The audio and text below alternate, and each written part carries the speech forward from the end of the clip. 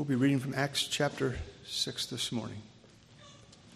Now at this time, while the disciples were increasing in number, a complaint arose on the part of the Hellenistic Jews against the native Hebrews because their widows were being overlooked in the daily serving of food. So the 12 summoned the congregation of the disciples and said, "It is not desirable for us to neglect the word of God in order to serve tables. Therefore, brethren, select from among you 7 men of good reputation, full of the Spirit and of wisdom, whom we may put in charge of this task. But we will devote ourselves to prayer and the ministry of the word." The statement found approval with the whole congregation, and they chose Stephen, a man full of faith and of the Holy Spirit, and Philip, and Prochorus, and Nicanor, Timon, Parmenas, and Nicolaus, a proselyte from Antioch.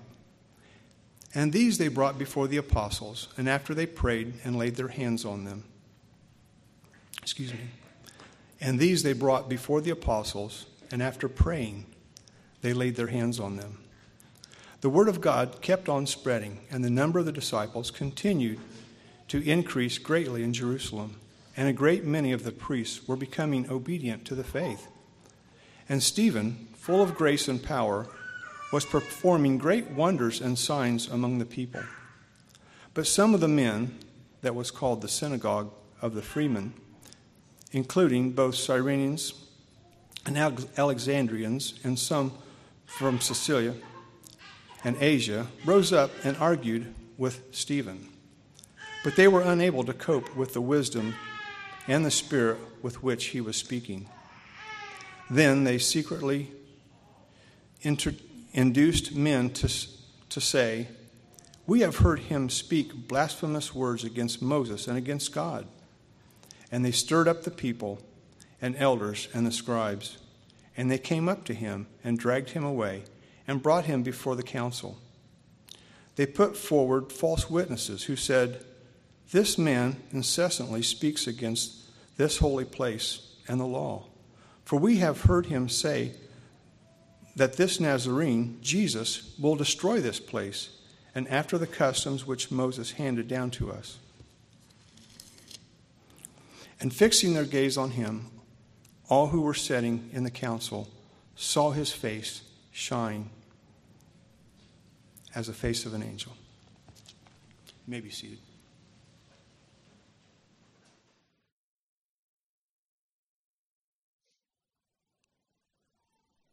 Good morning.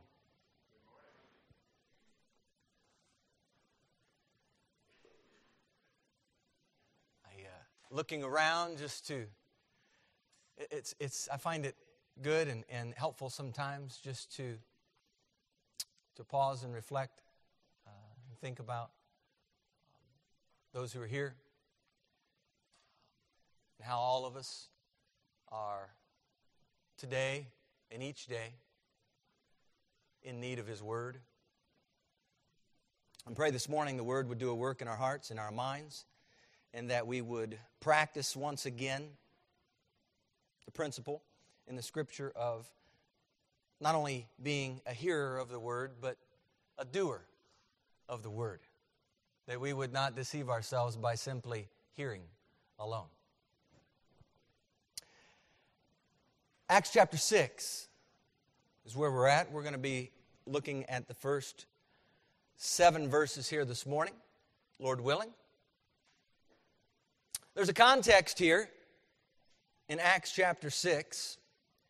It begins right here in verse 1. Now in those days when the number of the disciples was multiplying, there arose a complaint.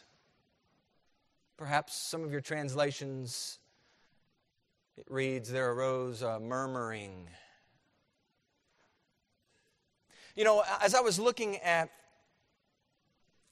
some of the chapters leading up to this, I saw back in chapter 4, for example, at the beginning of chapter 4, how, remember they were teaching and preaching, and the Sadducees and folks came upon them, and they were disturbed that the people taught and preached in Jesus the resurrection from the dead. And the result of that is they laid hands on them, verse 3, and put them in custody until the next day. We see right on the heels of that in verse 4, however, many of those who heard the word believed. The number of men came to be about 5,000. If we fast forward a few verses in chapter 4, we read in verse 32, the multitude of those who believed, again, the multitude of those who believed were of one heart and of one soul. And then right on the heels of this summary, we see contrasting examples in Barnabas and Ananias and Sapphira, two people who are put forward as examples. One, a very good example of giving. Another, a very poor example of giving. And we see on the heels of that this great fear. But we also see that believers in Acts chapter 5:14 were increasingly added to the Lord. I bring those up to put forward that examples already in the book of Acts have shown us that whether the growth of the church comes as a precursor to persecution or on the back end of persecution, suffering, the church is going to walk through trials of various kinds. I want you to take note of how the church responds to the trials that come. Here in Acts chapter 6, verse 1, context provides a lens through which to read the first 7 verses, which, by the way, this is going to be our final study in the book of Acts for the summer. We will, Lord willing, pick it up at Acts 6, verse 8, come June of next year. It's been a joy to study the book of Acts.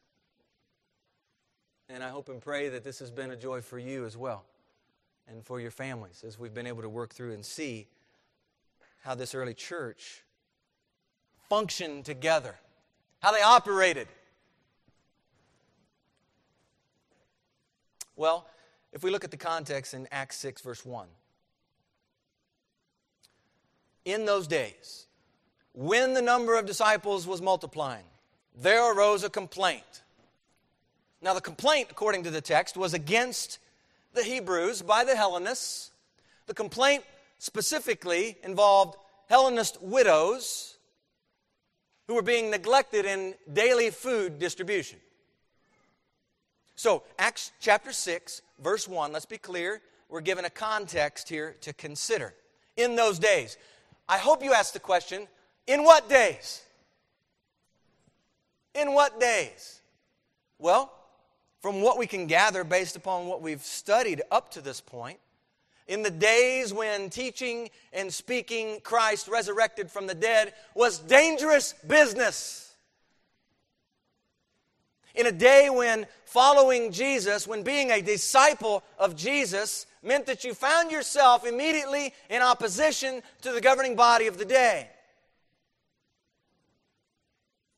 In a day when persecution was real, as opposed to what we tend to talk about today on many occasions, the what-if scenarios. Because the true matter of fact is, there aren't very many, if any of us, sitting here today that have really been persecuted. And so we talk about the what-if scenarios. The days we're talking about in Acts 6, they're going through it. They're living it. In those days, the days of real suffering, persecution. It's a day when the power of God had been evidenced as a result of men and women willing to speak and act as though Christ was their great treasure, that pearl of great price. They were willing to do whatever. They were willing to go wherever. And they were willing to minister whenever. In those days. Those are the days we're speaking of. But the text goes on and says, when the number of disciples was multiplying. Isn't it interesting that in the context of in those days, we read that this was a time when the number of disciples was multiplying. Disciples are multiplying in the furnace of affliction and persecution. Seems like an odd environment to multiply disciples, doesn't it? Is it odd only through the lens with which we have for so long seen it? I mean, it's not a very popular marketing strategy today to market church growth, disciple making, if you will, in light of, well, by the way, you're going to get persecuted for this. There aren't too many people who are going to sign up for being a disciple knowing good and well what it meant. And yet the text paints a picture that disciples were being multiplied in this context. Now, the contextual information provided for us in Acts 6, verse 1, tells me something about this new community of believers. First of all, it tells me they were consumed with pleasing the Lord. Secondly, it tells me that they cared very little about what man thought of them or how man responded to their pursuing of the Lord and His purposes. It tells me that they recognized the inherent dangers of holding to such a position. Up to this point, they've already been in prison. We saw last week, not only have they been in prison, but they went through a beating. And yet they continue to obey God rather than men. It tells me that they devoted themselves to the very things that we already read in Acts chapter 2, verse 42. They devoted themselves to Christ and to His church. And they realized that being a disciple was not simply hanging with the church crowd. I believe that's instructive for us today. Those of you who are occupying a chair, being a disciple does not mean solely that you need to just be here and occupy one of the seats. There's more to it than that. There's a heart that goes into being a disciple of Jesus Christ. Well, they recognize these things. They recognize that being a disciple was not just simply hanging out with the church crowd, but it was walking in obedience to His Word. And then the text says there arose a complaint. What's written here should not come as a surprise. You see, at a time when disciples were multiplying, in those days, where being a disciple could land you in prison, complete with a beating, there arose a complaint. So, the text is going to unfold. This is a little bit of the outline, for those of you who do take notes. The text is going to unfold the nature or the content of the complaint, and then proceed to show how the apostles, the God-ordained leadership group of this new community, how they were going to steward such a complaint. And the conclusion of the text provides insight into what God does as a result of prudent actions taken by His disciples in a faithful, loving manner, how they handled the situation regarding this complaint in Christ's church. We're going to see God's outcomes are put on display at the conclusion of this particular text. So you have the nature of the complaint. What is the content of the complaint? That's verse 1, right? Then you have the stewardship of the complaint. How is the complaint handled? Verses 2 through 6. And then you see finally the resolution from the complaint. What are the Lord's outcomes? What are God's outcomes from this particular account? Verse 7. All right, so let's look at it. The nature of the complaint, verse 1. There arose a complaint against the Hebrews by the Hellenists because their widows were being neglected in the daily distribution. All right, let's be clear on some details. Who is issuing the complaint? The Hellenists, okay? The Greek-speaking Jews in particular. Who is the complaint levied against? The Hebraic Jews. What's the subject matter of the complaint? It has to do with widows. What's the specific nature of the complaint regarding widows? The Hellenist widows were being neglected. They were being overlooked in the daily distribution of food. What are the implications of such a complaint? What can we assume based upon the nature of the complaint? We can assume that the Hellenist needs, the widow's needs, were not being met. We could also assume, perhaps, that the Hebraic Jews, the widows, their needs were being met just fine. We don't see a banner being raised to meet further the needs of the Hebrew widows. Question, who had been administering the needs of the widows up to this point? The text would lead us to believe that the apostles had been coordinating the needs up until now. And that's about to change. I'd like for us just to take a step back, just for a moment, and consider a complaint in the church. It's an interesting word. Gangusmas. It even sounds funny. Has two different ideas attached to it, really. One, that of a secret debate going on, similar to John chapter 7, verse 12. And in John chapter 7, verse 12, we see that it was the time of the feast. And we see that what was going on there, the people were asking about. There was a wonder, where is Jesus at? And verse 12 says there was much complaining among the people concerning him. That's Jesus. There was this secret debating going on behind the scenes. What is Jesus up to? Wonder what he's doing. Wonder where he's at. But we also see another side of this particular complaining, this secret displeasure. And that's really what we see here in Acts chapter 6, verse 1. We see it displayed also a couple other times, Philippians 2, verse 14. Do all things without complaining, right? Without murmuring. And we see it also in 1 Peter chapter 4, verse 9. Offer hospitality without what? Complaining. Without grumbling, murmuring. The text says that there arose a complaint. There took place a complaint. Elsewhere we see instances where this phrase, there arose, right? Luke 6:48, there arose a flood. Speaking of the wise man who built his house upon the rock.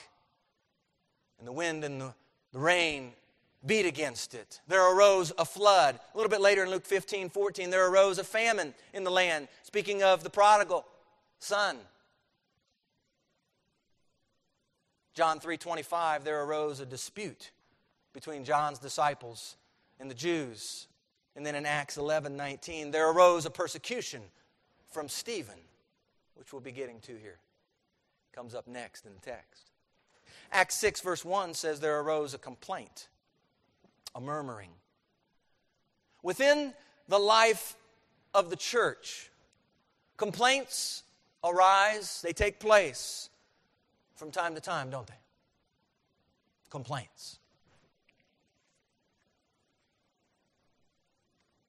The text here is not advocating that you find a church free from complaints. I don't know that there are churches where that can be said that that's true, where there are no complaints. And yet I believe the text would have us consider our words, our attitudes, and actions in light of what it means to be a part of the family of God. The text is advocating wisdom needed to navigate complaints when they arrive. And I believe this is instructive both for leadership, the elders, and the church as a whole. Keep in mind that the complaint comes in light of disciples multiplying. More people are being added by the Lord. Large numbers of people, in this case, large numbers of widows, perhaps, needing attention. And throughout the Bible and the Old Testament, we see instances where God's people are called to take care for the poor, provide for the widows. Even in the New Testament, in 1 Timothy chapter 5, there's a great length there. Paul goes to to lay out the qualifications for who is a widow. How do we take care of these widows? The church was to be doing this. But as you consider complaining and you consider murmuring, it oftentimes manifests itself in a behind-the-scenes kind of way. In other words, murmuring is very rarely brought first to the attention of those in leadership. It usually takes the form of words spoken to others about a certain situation. You may be directly involved in the situation. You may be indirectly involved in the situation. Murmuring is oftentimes catered to the ears of those listening to produce an intended effect. What is the result of a murmuring, complaining spirit in the life of the church? What's the result of that? It's a mark against the oneness called for by the Word. Murmuring, perhaps, falls under that umbrella of discord sown among brethren. Something that, according to the Bible, the Lord hates. Proverbs chapter 6. You have a plan, you have an idea, you have an alternative way that's better, and instead of taking it to, in this case, leadership, you begin the process of implementing something different, something better in your mind. And you circle the troops and you gather a hearing and feel the need to let everyone in on what you're thinking. There's a side note to this. It's not always the wisest thing to feel the need to let everyone know everything on your mind. Amen? It's not. Be careful what gets shared with others and ask of the Lord how this is advancing the unity of the body, the unity of the Spirit. If the words you are about to speak are going to be murmuring in nature, if those words are complaining words, refrain from speaking them, please. For the purity and the oneness of Christ's church. Let's stop with the complaining and the murmuring. Some of you may be sitting here thinking, well, what do you do if someone, if you hear someone murmuring and complaining? You're not the one doing it, but you hear it. I believe the Bible's instructive on this. Speaking the truth in love, call them to stop murmuring and to take the concerns to the one who perhaps needs to hear. It may be prudent to direct them to pray about it first. Point them to what the Word says and have them consider what Christ would have them say, if anything.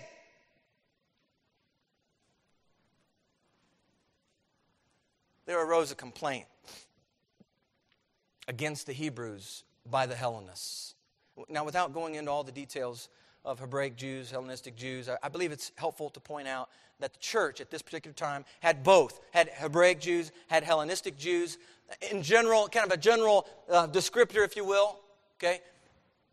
The Hebraic Jews were disciples of Jesus from the Palestine area, speaking Aramaic and perhaps some Greek as well. The Hellenistic Jews appeared out of the Jewish diaspora, okay? And they consisted of Jews who predominantly spoke Greek. Perhaps some of them did know and spoke Aramaic as well. But two different groups, one body. And as I was likening this to my own context, and perhaps you liken this to your context, where you're at and what you're doing, I saw this as sort of comparable to having, in referee terminology, a homer. And I don't know if you know what a homer is, but a homer is typically referred to as a guy who's out there and he's refereeing the game, and he's called a homer because all he does is call the calls against the visiting team.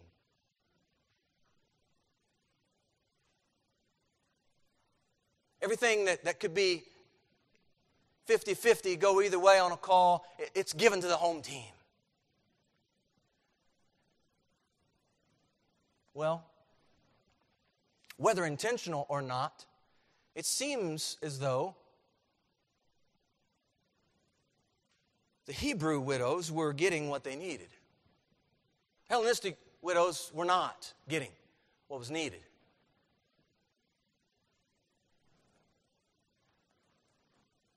There arose a complaint.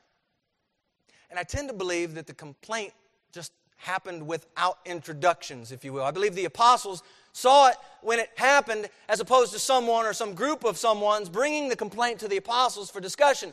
In the midst of recognizing the complaint of one widow group toward another, what does the leadership do? How do the apostles respond to hearing such a thing? Do they take seriously the complaint? Do they recognize that it's an issue? If so, how are they going to handle such a situation? How are they going to handle this murmuring, this complaint? Look at the text. Verse 2. Then the 12 summoned the multitude of the disciples and said, "It is not desirable that we should leave the word of God and serve tables." All right, so here begins this stewardship of the complaint. How does it get handled?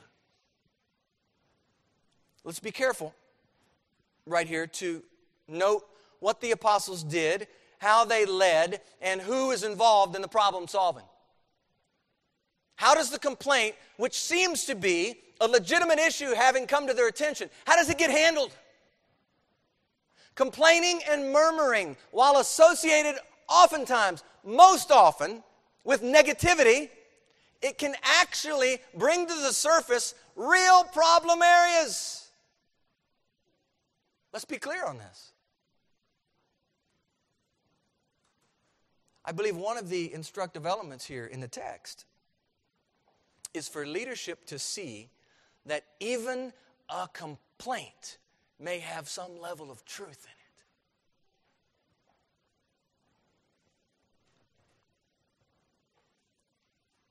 When complaining comes your way as a leader, think about it. Whether you are an elder in this church or whether you manage and operate a business and you have people working for you, when complaints come your way, how do you handle it? Let's maybe boil it down even a little closer to home. Dad, in the home, how do you handle a complaint? How do you handle murmuring that may take place in your home? Do you tend to just push it aside? Do you tend to sweep it under the rug? Do you tend to wish it away? How do we handle these things when they arrive?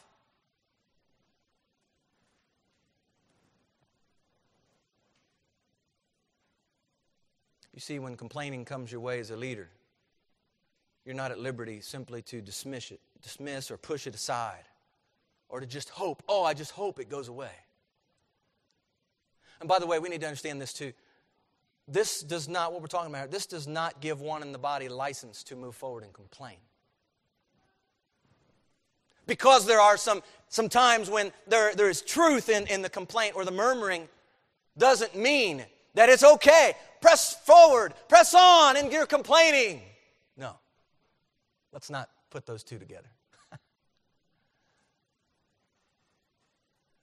I read this text and I see the apostolic group taking seriously the content of the complaint. And they take action on the complaint before it spreads its divisive tentacles any further. It says, then the 12 summoned the multitude of the disciples.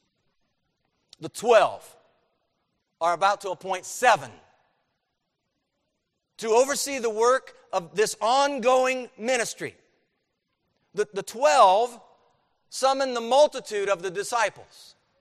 In other words, they brought the church in on the issue at hand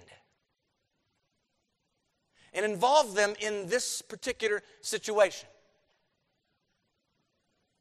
The Church of Jesus Christ is not a church where one man or 3 elders do all the work of the ministry? If that's what you've signed up for, if that's why you're here, I want to be very clear. You're probably going to be disappointed, because that's not Hope in Christ Church. Nor do I believe that's what the Word calls for. One man doing it all. I have no desire, church, to do it all. And I'm going to speak on behalf of Kevin and Ralph. I don't believe they have desire to do it all either. More importantly, the Lord would not desire for us to do it all. The Lord's desire is for the household of God to operate together, to work together for the edification of the body.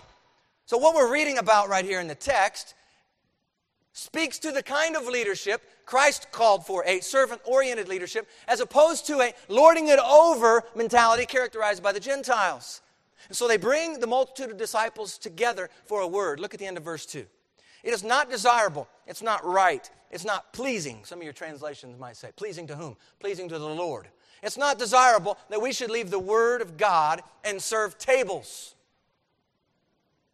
The complaint came to the attention of the apostles. And we assume up to this point, the apostles had been overseeing this ministry. Side note, when you're leading something, whether it's in the church or outside the church, when you're leading something and someone complains against you, our tendency is to immediately put up a wall of defense. Because we don't like people complaining, saying what we deemed at the time, thinking negative. We don't like those kinds of comments, and we immediately take offense. Perhaps what needs to happen first is not getting your sword ready to battle. Perhaps what needs to happen first is to allow what's being spoken to seep into your mind, to filter what's the truth here. Is there truth in this? If there's truth in this, what is it I need to know? Because I guarantee you, as a leader, if you're not open and willing to listen to what other people say, you aren't going to be leading for very long. You do not have the monopoly on all the answers. That's why you are a part of the body of Christ. We need each other.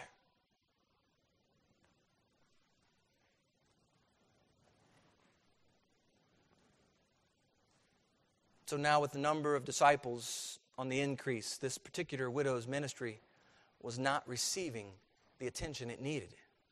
But here in the verse, the apostles make a declaration. This is good. This is so important. They make a declaration of the Lord's priorities, calling forth what the Lord had set them apart to do. You see, there's a distinction here. There's a line being drawn between the Word of God and serving tables. One is not necessarily being elevated above the other here in the text. Both are serving the body of Christ. In fact, that word serve is mentioned verse 2 and also in verse 4. Serve tables, also in light of what the apostles were going to give their attention to, prayer, and to the ministry or service of the Word.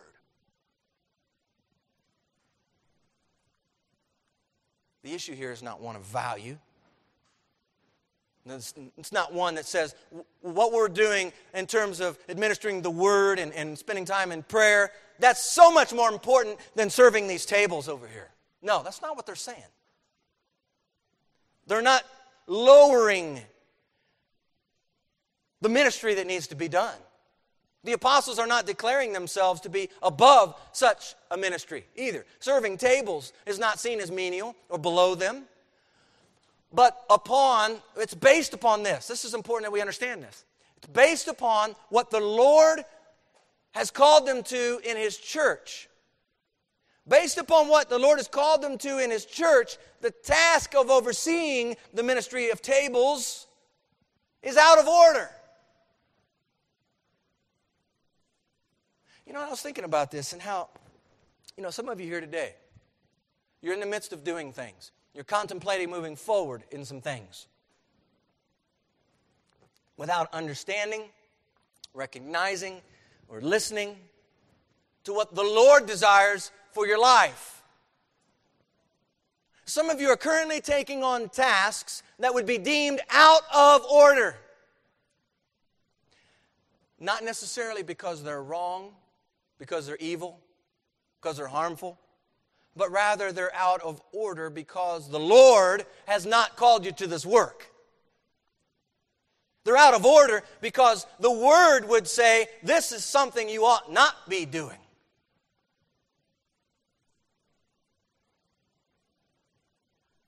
This is something perhaps that you have chosen, something that you want so badly to take place, that you've not taken any time to ask of the Lord what He would desire for your life. I mean, think about it. Think about what happens when the church operates regularly out of order. Think about what happens when someone carries out a task out of duty and not delight. Think about how painful it is to truly serve in that situation. Some of you have been there. Think about how painful it can be even for the other parts of the body, for that matter, to see someone operating out of order, out of duty, just to get the job done. Is that what God has called us to be about in His church?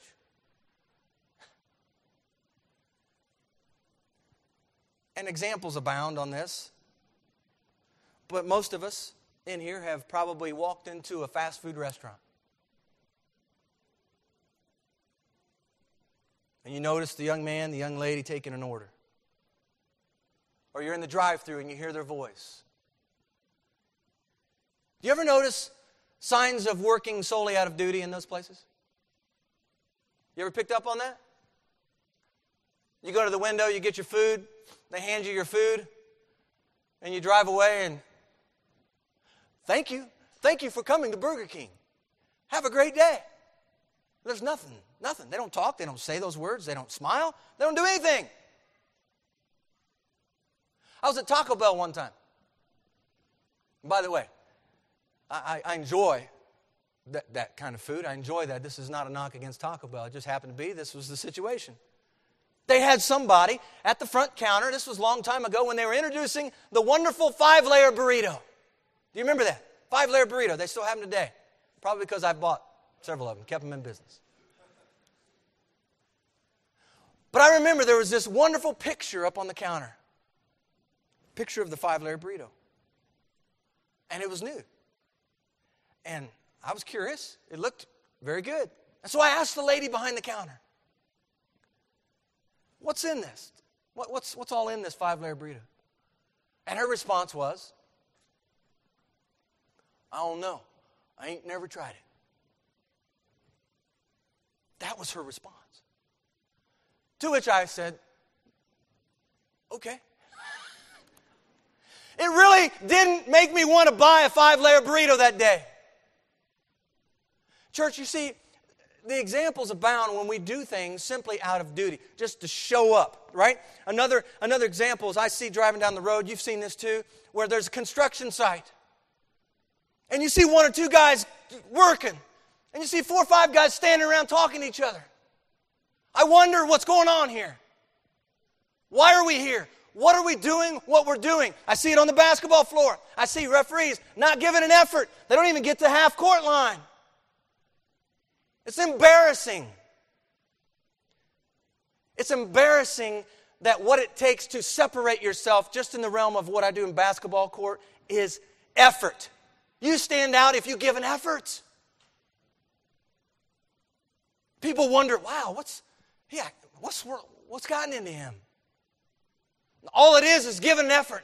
All it is doing something not out of duty, but out of delight. You see, because I have a priority in being there, and it's not just to officiate a game. It's to serve my Lord in what I'm doing. And when I do that, my heart is engaged in the process. My mind is engaged in the process. And I desire to do it well for His glory. And when that happens, your ministry will be a delight.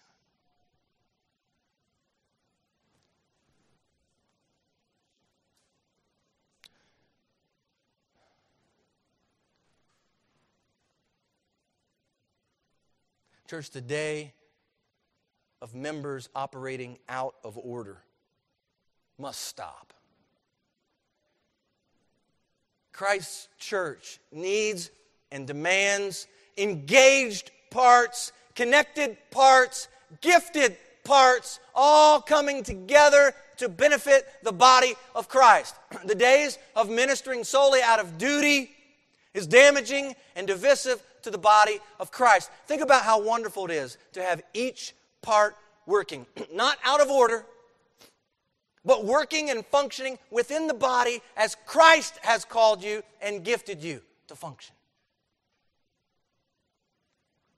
You see, when living stones, that's what Peter refers to us as, when living stones are working together for the purpose of offering up spiritual sacrifices acceptable to God through Jesus Christ, God is glorified. God is glorified, and the church is edified.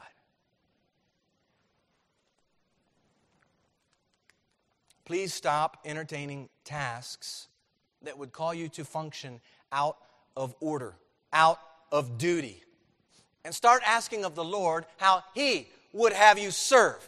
Your ministry then, I guarantee you, it's going to be a delight. And it will not only be a delight to you and to the Lord, it's going to be a delight to the body. When your heart is set on obedience to wherever the Lord would have you serve. Whatever the Lord would have you do. So, because it is not right unto the Lord for the apostolic group to serve tables, here's how they propose to handle the current situation. Therefore, brethren, seek or look out with the intent to find. That's the idea. Seek out from among you 7 men of good reputation, full of the Holy Spirit and wisdom, whom we may appoint over this business. Okay, so the brethren here are tasked with looking out for these 7 men. They are to be on the lookout for such men as described. The word here, seek, is imperative. They are the ones commanded to carry out this important work. What are they seeking out? Text says they're seeking out 7 men. Gender specific here. Who just might step on a toe. They're seeking out 7 men. Now, in our knowledge, in our way of thinking, I can't think of a better opportunity than to have a woman take hold of a ministry opportunity. A ministry to widows. Wouldn't it be great? Well, that seems to be a great, I think that would be a great thing. No, that's not what I see in the text. Let's be careful not to just assume our cultural standards for today override or trump what God's Word's already spoken.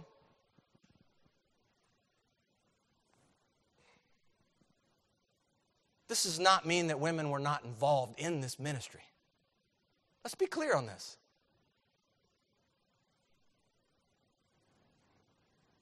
It's not saying that women were insignificant in the body. Don't entertain those thoughts. But 7 men are called upon to oversee this ministry. Male leadership in God's church is not culturally correct these days. I understand that. I hear that. You probably have heard it too. You've seen it. But I also see what this word says. And as the apostles said earlier in Acts, I'm going to obey God rather than men. What is to characterize these 7 men? If the multitude of disciples is to seek out and be on the lookout for these 7 men, what is it that they ought to recognize in their lives? Let's look at this. This is very important. First of all, they're to be men of good reputation. Men who, even outside the circle of the brethren, have a good reputation. Do they have a good name inside and outside the church? Well, they're to be men full of the Holy Spirit. And this right here, this one little part right here, we could preach this one the rest of the day. The men desired to oversee the widow's daily food distribution were to be spiritually healthy men full of the Holy Spirit. Is it not true that any ministry within the body of Christ ought to be led by men full of the Holy Spirit? Would we desire to have a ministry led by men not filled full with the Holy Spirit? I sure hope we wouldn't settle for less.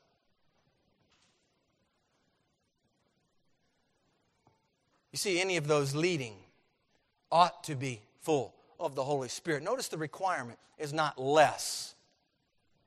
In other words, the apostolic group wasn't interested in throwing a warm body to oversee the situation. That wasn't the goal. To appoint a man who simply was breathing and put him into the role would have been a disservice to the Lord and His work among the widows. You see, if the apostles had viewed the food distribution task as menial or unimportant, they could have just handpicked a body to fill a gap. Could have. But you see, the church doesn't need more bodies to fill gaps out of duty. The church needs men filled with the Holy Spirit to step in and serve Christ with the gifts and abilities He's given them. That's what's needed. Notice, too, that in seeking this kind of man out, the implication, though this is good, the implication is that such men will be recognizable. If they are to seek them out, and being full of the Holy Spirit is one of the requirements for the task, then it seems that being filled with the Holy Spirit is able to be detected. You can see it. You can recognize it.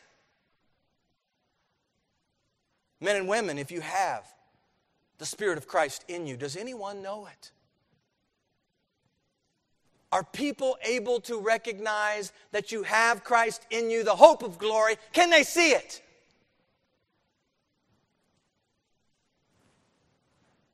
There are also to be men full of wisdom. Seeking out men full of wisdom would be crucial to the ministry. Taking the information that is available to them and being able to discern how to lead, how to minister, how to distribute the food in such a way that's going to allow the Hellenistic widows a proper allotment of food. Being able to minister to these women with wisdom, judging the situation rightly, not with partiality. You see, these 7 men were to be full of godly wisdom and not the wisdom that is from below. Wisdom that is pure and peaceable, gentle, willing to yield, as opposed to wisdom that produces envy and self-seeking. James chapter 3. Men of good reputation, men full of the Holy Spirit, men full of wisdom. Seek out these kind of men, church. These are the men then whom we will appoint over this business. You seek them out and we will appoint them to the work. And the question comes, why are the apostles delegating this work to others? Were they just tired of the job? Were they just ready to hand it over to somebody? I've heard before in the church, and it pains me when I've heard this, someone who, and it's typically someone who's older, says, I've put my time in. I've served my time. As though now they don't have to do anything. Or as though now they can just do what they want to do. As though now this needs to be handed off to someone else. As though this item, this ministry was such a burden to them.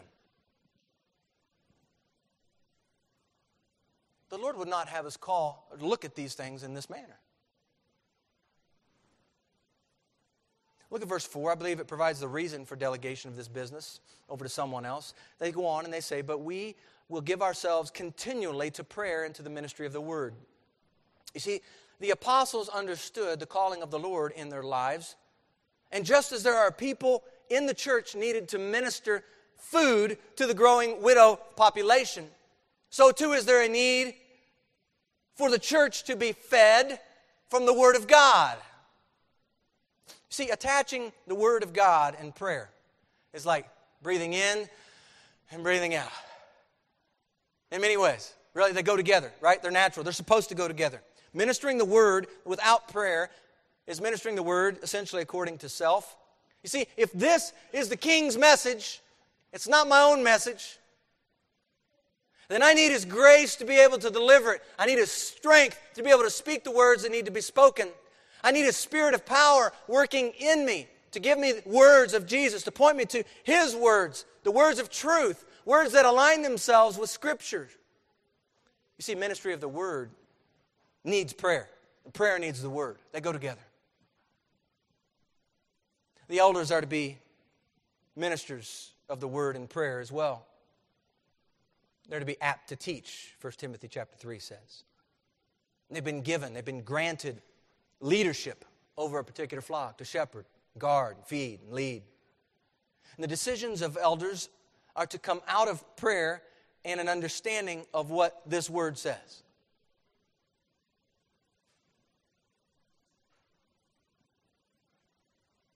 They must hold not to the basic principles of the world or the great philosophies of the day or the popular trends of the day, but hold fast to the pattern of sound doctrine.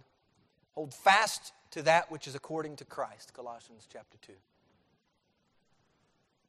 So the apostles put forth a way to handle the complaint. How did this go over with the multitude? Look at verse 5. And the saying pleased the whole multitude. The whole multitude was pleased with what the apostles put forth.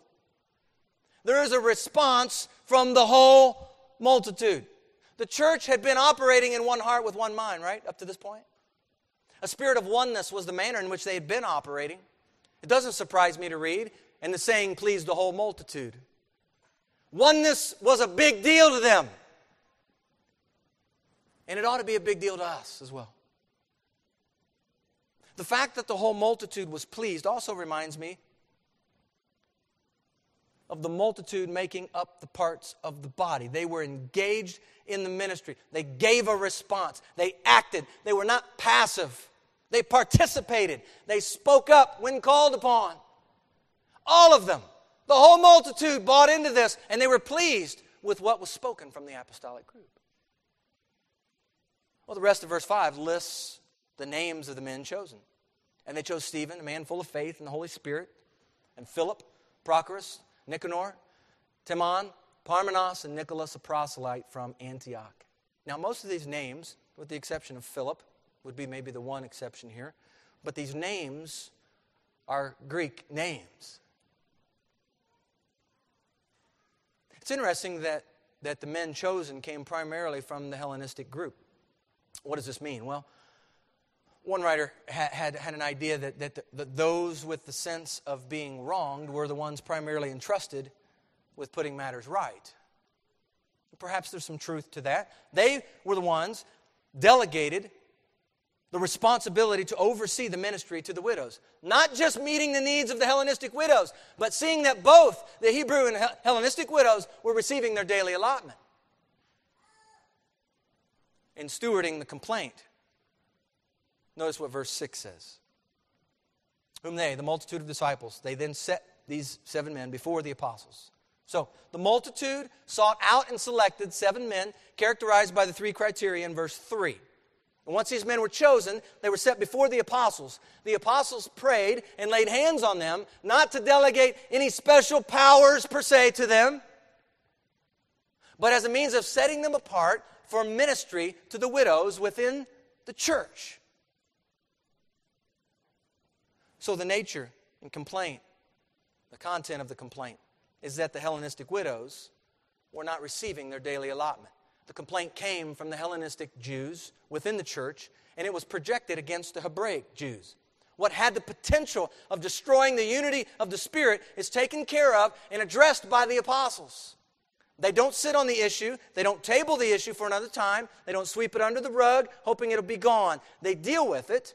They took action on it. They stewarded the complaint well. And they included the multitude of the church along the way.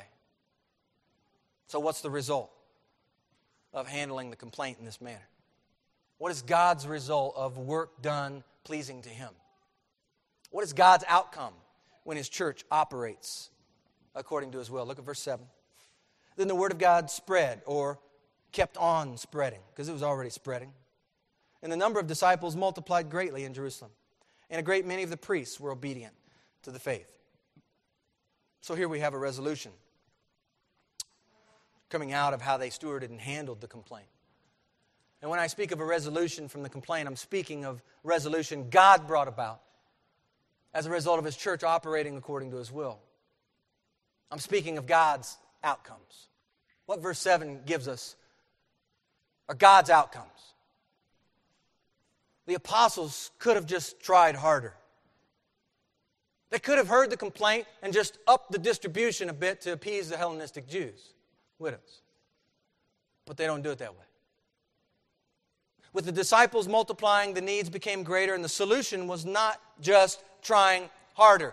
Think about the ramifications of simply trying harder. Sometimes trying harder gets equated with doing more stuff. Trying harder might mean you spend additional time trying to meet the needs of certain people, but all the while, it's important to ask the Lord whether this is something He's called you to take on. Are you going to try harder and operate out of order? Are you going to try harder and get the job done out of duty instead of a right heart? You know, I was looking at Exodus 18. It was a joy to read that text again. And it's in many ways instructive for those in leadership. Moses been having a conversation with his father-in-law, Jethro. Jethro is visiting with him and hearing about all the Lord's doing in his life. And then Jethro shows up. Verse 13, Moses was sitting to judge the people. The people stood before Moses from morning until evening. And when Moses, his father-in-law, saw all that he did for the people, he said, "What is this thing that you're doing for the people? Why do you alone sit, and all the people stand before you from morning until evening?" Moses said to his father-in-law, "Because the people come to me to inquire of God. When they have a difficulty, they come to me, and I judge between one and the other. I make known the statutes of God and His laws." So Moses, his father-in-law, said to him, "The thing that you do is not good. Both you and these people who are with you will surely wear yourselves out. For this thing is too much for you. You're not able to perform it by yourself. Listen now to my voice. I will give you counsel, and God will be with you. Stand before God for the people, so that you may bring the difficulties to God. And you shall teach them the statutes and the laws, and show them the way in which they must walk and work they must do." So he's saying, keep doing what you're doing. Keep teaching them the word. Keep teaching them the laws. But select from all the people able men, such as fear God, men of truth, hating covetousness, and place such over them to be rulers of thousands, rulers of hundreds, rulers of 50s, and rulers of 10s. And let them judge the people at all times. Then it will be that every great matter they shall bring to you, but every small matter they themselves shall judge. So it will be easier for you, for they will bear the burden with you. For they will bear the burden with you.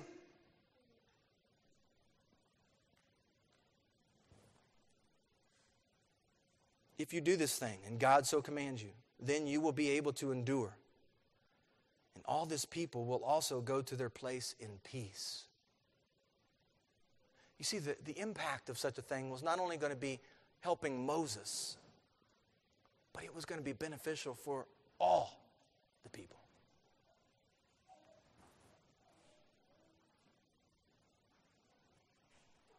I'd say Moses had a great father-in-law who spoke wisdom into his life. You see, even Moses was called to select men with certain criteria, able-bodied men, men that fear God, men of truth, men who hate covetousness. The instruction for the elders is to take heed to yourself and to all the flock, among whom the Holy Spirit has made you overseers, to shepherd the church of God, which He purchased with His own blood, Acts 20, verse 28 says. The elders have been given charge to lead and govern the affairs within the local church. They're not called to abdicate what the Holy Spirit has given to them, but they are called to equip the saints for the work of ministry, for the edifying of the body of Christ, Ephesians 4 says. There arose a complaint. I want you to notice that the complaint was not doctrinal in nature. The apostles were not preaching a diluted gospel, nor were they holding beliefs in opposition to the Word of God. The complaint here centers on one group of the church not receiving the daily food they needed as widows. The church had established, we need to remember this, the church had established already a pattern for giving, for meeting needs in the body. The complaint is not a lack of funds. The complaint is a lack of appropriating the funds to both Hellenistic and Hebrew widows. I want you to see something in the text here as we close. Verse 7 shows what happened on the other side of stewarding the complaint. All we have in the text is the nature of the complaint and the stewardship of the complaint. How did they handle the complaint? The text details the plan of attack. And then you read, then the word of God spread, and the number of disciples multiplied greatly. So you leave the text with a certain assumption. The complaint issued in verse 1, which is stewarded and acted upon in verses 2 through 6. The result of such work is the Word of God spreading or continuing to spread, and the number of disciples multiplying. Leads me to believe that God was pleased with how this complaint was handled. Leads me to believe that the actions taken by the church were pleasing in God's sight. Leads me to believe that the Hellenistic widows were now receiving their daily allotment of food, and that the Hebrew widows were also receiving their daily allotment of food. You see, I believe in many ways this is a plan birthed in prayer, set in action by the multitude of the disciples and carried out for the Lord's purposes. This ministry is no small thing. It was not treated as a small thing. The trial that came before the church in those days, this was no small problem. And when you consider the church and the possible trials that may come her way, you might be inclined to think that feeding widows is low on the priority scale. I don't believe that's what the Word says, though. I don't see the apostles handling the complaint in such a manner. I see a group of men open to what the Lord would have them do. I see a group of men desirous for the Lord's work to move forward, not to get bogged down. I see the leaders leading. That's a novel idea. Calling for men full of the Holy Spirit to get involved in the work. The trials that come our way here at Hope in Christ may not include, at least in the immediate, may not include coming up with a game plan for meeting the needs of widows. But trials will come. They have already come. They will continue to come in the days ahead. And may the Lord grant us wisdom to know how to handle the trials, and may He grant His flock discernment to work what needs to be done.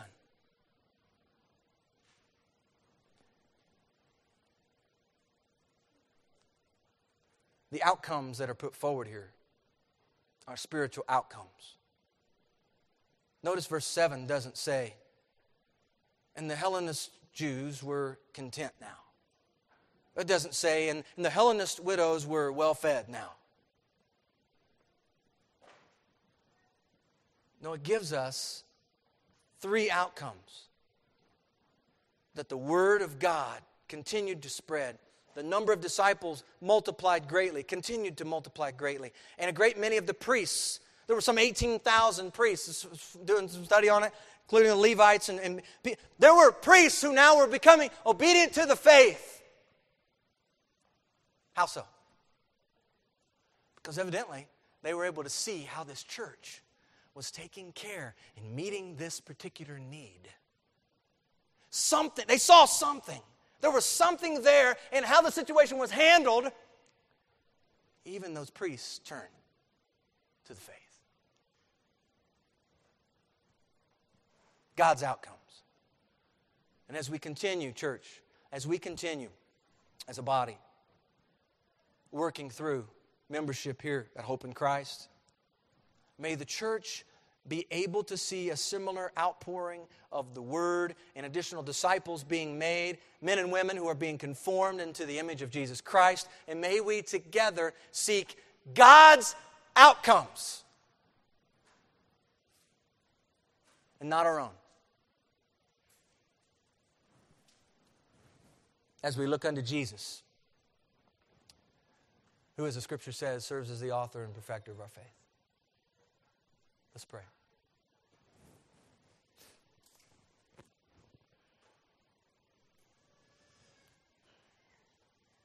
Father, thank you for your word. Thank you, Lord, for the joy that it is to be able to read and study your word. The joy that it is to be able to teach your word. I thank you, Lord, that you've given to me a role and responsibility in this body. And I pray, Father, that each part of this body would come to understand what role you've given to them to play. That in being connected with other parts in the body, that each part here would come to understand they have something to give, and the something they have to give has been given to them by you, God. You are the giver of all good gifts. Father, I pray that we would be diligent to steward well the gifts and the talents and the abilities that you've given to us.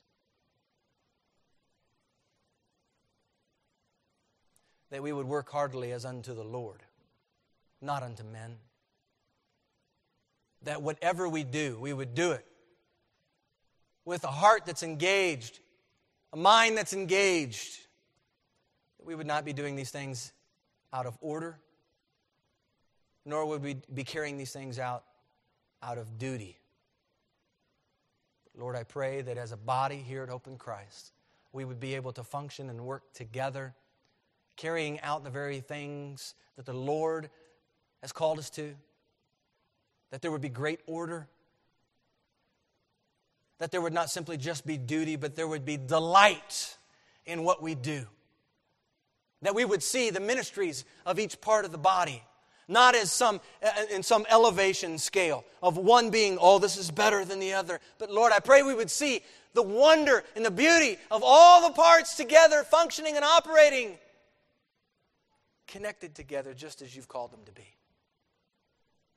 Father, I pray that that's what we'd be able to see in the days ahead here. And I pray this all in the name of Jesus, our Lord, our rock, our Savior. I'm grateful, Lord, He's also our strong tower to whom we can run. Thank you for Jesus. It's in His name we pray. Amen.